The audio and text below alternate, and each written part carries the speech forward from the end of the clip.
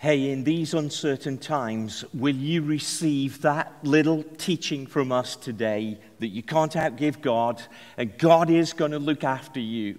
In fact, in these next few weeks, we're going to turn our attention to a new series of how God will look after us, but deep on the inside. We're going to start a series from today called Biblical Mindfulness. Now, you're going to want to open your Bible to Psalm chapter 8, and I'm going to get there in a few moments, but why don't you have that ready so we can read that together? But today, what I want to do is begin to minister to your soul, to your mind, to your inner self. In actual fact, the burden of my heart is that I would reach out at the arms of the Lord and the arms of the church, the arms of our pastoral care, and reach around you and say, hey, come on, we can do this together. This season is not going to overcome us. We are going to be in the right place with God, and we will come out the other side. Can I hear an amen on the feed? We are going to be okay throughout this season. Now, I want to begin this week by just explaining what I mean by biblical mindfulness. Have you ever seen one of those films where the person's still in the middle and everything around them's going really fast? It's kind of one of those video effects where people are all fast around and the person in the middle still, and actually that's kind of where I want to get you to over the next few weeks. We've got different speakers coming in to do this. Pastor Nick's going to do some teaching as well. And we want to get you to that place, that still place where you can hear from God, from within yourself, that God is speaking to you. See, it's a billion-dollar industry, really, mindfulness. But what I'd say to you is mindfulness is the art of stopping and being present in the moment so that you're letting all the negativity go. But biblical mindfulness is one step more. It's slowing down so that you can get into the place where you can start hearing what God is saying in that moment. You start becoming aware, really aware, of where God is leading us and what God is saying. That we stop long enough to hear the Spirit speak to our spirit. Remember Psalm 46, verse 10? Come on, many of you know it. Be still and know that I am God. Remember the Apostle Paul in Corinthians, 1 Corinthians 2, verses 10 and 11. He says that these things are from God, revealed by the Spirit, and that the Spirit searches all things. And no one knows the thoughts of a man except the Spirit of man. And no one knows the thoughts of God except the Spirit of God. In the same way, the Spirit of God wants to speak to our spirit. I want to ask you today, are you listening? Have you stopped long enough to begin to say, God, what are you saying? Let me read you a little précis of a story from Bear Grylls, the famous adventurer and explorer. It's from his book, Mud, Sweat and Tears. It says this: the air temperature is minus 20 degrees, and I wiggle my fingers, but they are freezing cold. That old frostbite injuries never let you forget them, and I blame Everest for that. You set, buddy? His cameraman Simon asks him, and smiling back, he said, yeah, I'm ready. The rig's prepared. It's ready to go. But I'm unusually nervous, says Bear Grylls. Something isn't quite right, but I don't listen to that inner voice and just carry on. It's time to get going. It's time to go to work. The crew tell me that the crisp northern Canadian Rockies look spectacular this morning, but I don't really notice them. It's time to get into my secret space, that rare part of me that's focused, clear, brave, and precise. It's the place that I least visit, but the place that I really should be.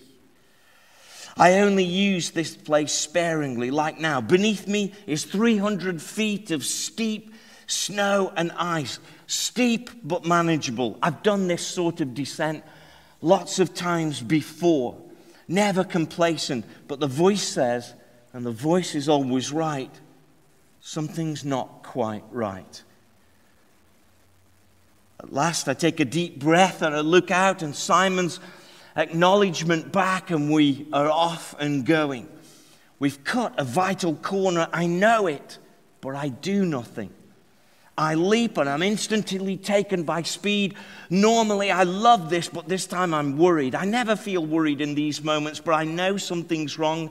I'm soon traveling at 40 miles an hour, feet first down the mountain. The ice races past me, inch by inch past my head. This is my world. This is what I live for. I gain even more speed. I'm at the edge, getting closer. It's time to arrest my fall, and I nimbly flip over onto my front, drive my ice axe into the snow, and a cloud of white spray soars into the air. I can feel this rapid deceleration as I grind my axe deeper into the mountain. And it works like it always does. It works like clockwork, total confidence, one of those rare moments where I'm really lucid. It's fleeting, then it's gone, and now I'm static. The world hangs still. Then, bang! Simon and his heavy wooden sledge plus his solid metal camera smashes into me, piles straight into me, into my left thigh, doing a speed of at least 45 miles an hour. There's an instant explosion of pain and noise and white. It's like a freight train, and I'm thrown down the mountain like a doll. Life stands still. I feel and see it all in slow motion, yet in that split second I have only one realization. 1 degree different on the course of that sledge, and it would have hit my head and I would have been dead. I'm in agony, writhing and crying. There are tears of relief, even though I'm injured. I see a helicopter, but there's no sound. And then I'm in hospital, and I've been in a few hospitals. And then Bear Grylls closes this dramatic opening to his book with these words: "My lessons learned is I should have listened to my inner voice." And I'm just wondering today whether you have been ignoring that inner voice of God, that inner voice of your conscience, and that things are piling up.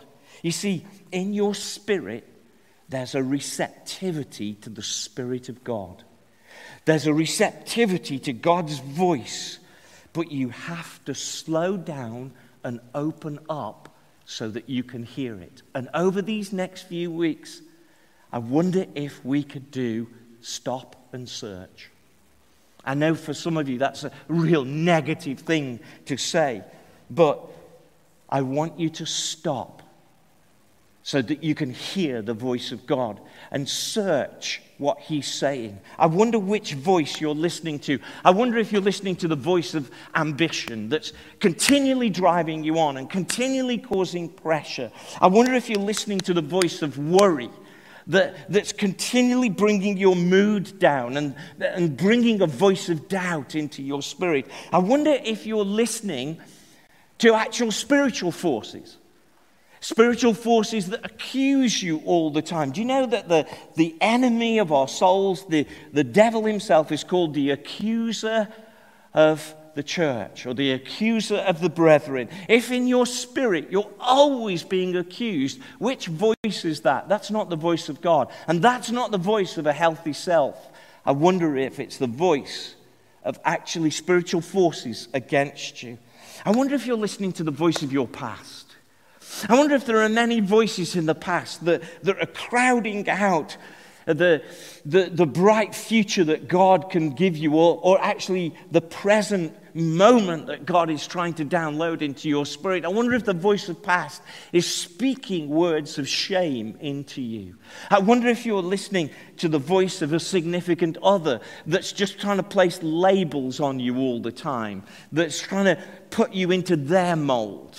I wonder which voice you're listening to this morning. I wonder if you're listening to the voice of yourself, the voice of self-doubt, the voice that says that you're not going to make it. But I want to say to you this morning, let's stop and let's listen to the voice of the Holy Spirit.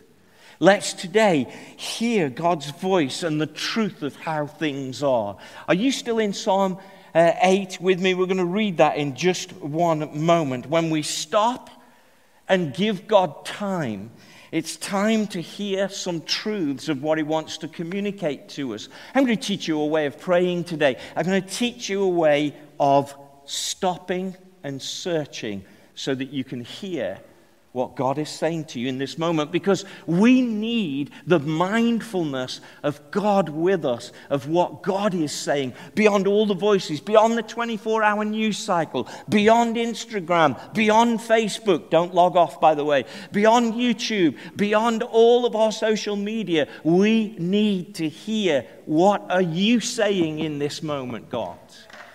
We need to hear that. So come on, are you with me in Psalm chapter 8? Why don't we just read that together? Read it out loud at home if you're there with me. Let's read along together. It says this, Psalm 8. O Lord, our Lord, how majestic is your name in all the earth. You have set your glory in the heavens. Through the praise of children and infants, you have established a stronghold against your enemies. Now, I believe God's given me a word for this season. And this is simply it. We're going to praise our way out of this pandemic. And here's one of the scriptures, that through the praise of children and infants, you establish a stronghold. You establish protection. You establish something in our lives. When we don't feel like praising, if we do praise, God is going to establish something in our lives to silence the foe and the avenger. When I consider the heavens and the work of your fingers, the moon and the stars that you've set in place, what is mankind or humankind that you are mindful of them? Human beings that you care for them. You have made them a little lower than the angels and crowned them with glory and honor. You've made them rulers over the works of your hand. You've put everything under their feet, all the flocks and herds and animals of the wild, the birds of the sky, the fish of the sea, all that swim in the paths of the sea.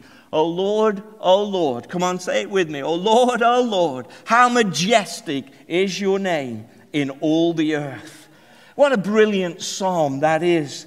But there are 4 things I want you to hear from this psalm that I believe God's saying to us, but it's 4 things that will help your mindfulness.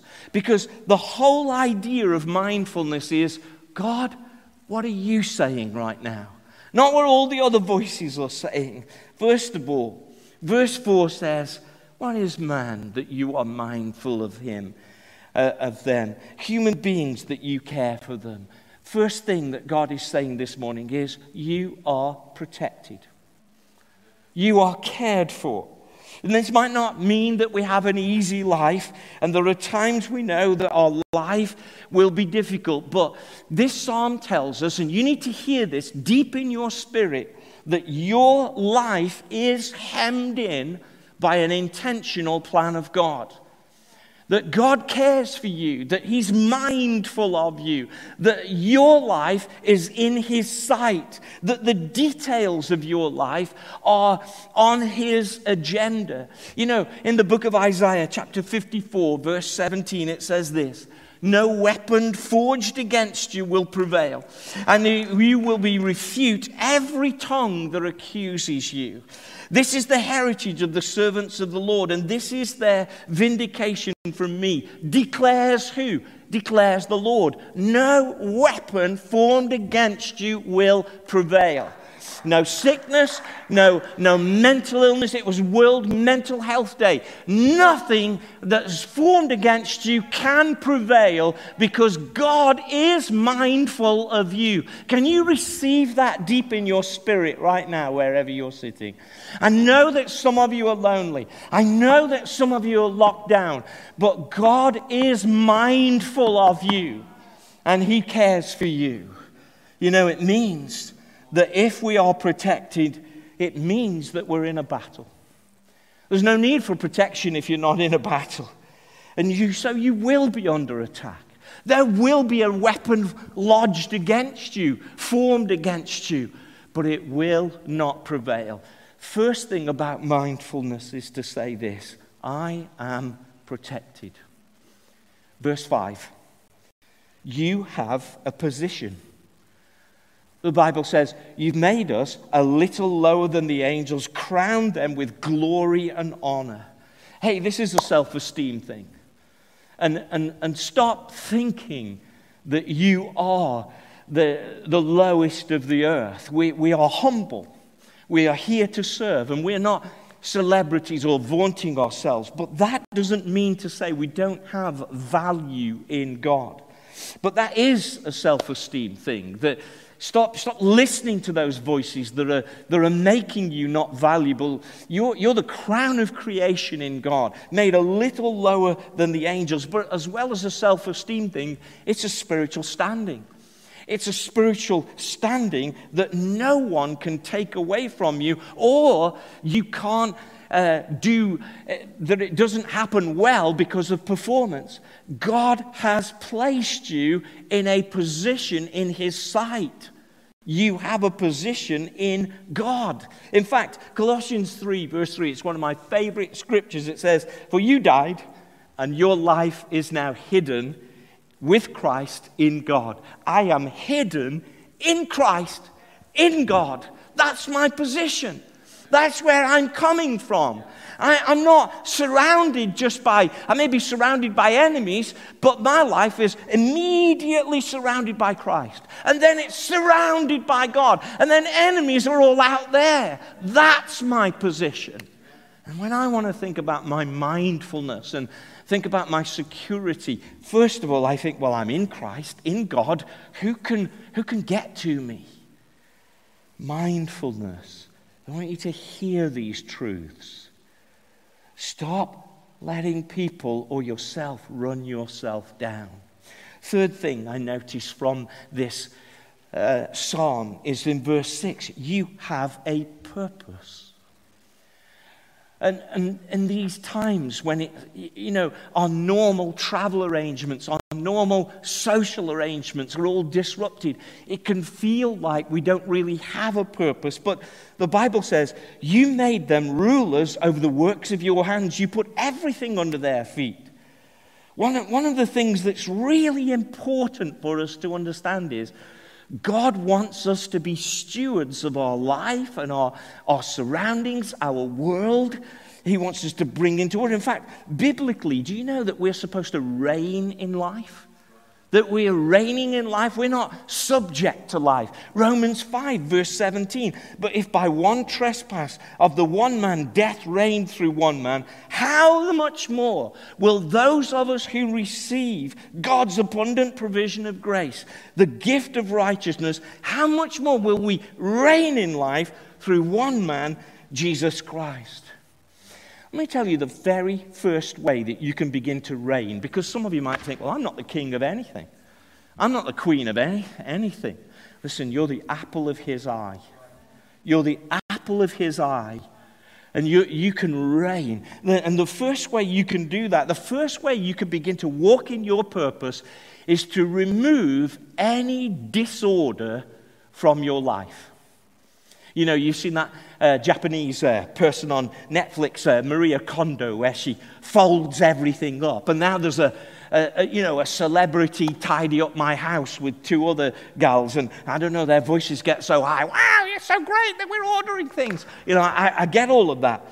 But the way that you can bring your life into reigning and into purpose is anywhere where there's any disorder, look at it, deal with it. If you've got something unpaid, pay it. If you've got a relationship that you need to sort it out. Anywhere there's any disorder, your purpose will be thwarted as that disorder and chaos grows. So bring into order that which you have let go. Because God wants you to walk in purpose. Last thing I want you to hear, for your mindfulness, for your hearing the truths that God wants to get into your spirit.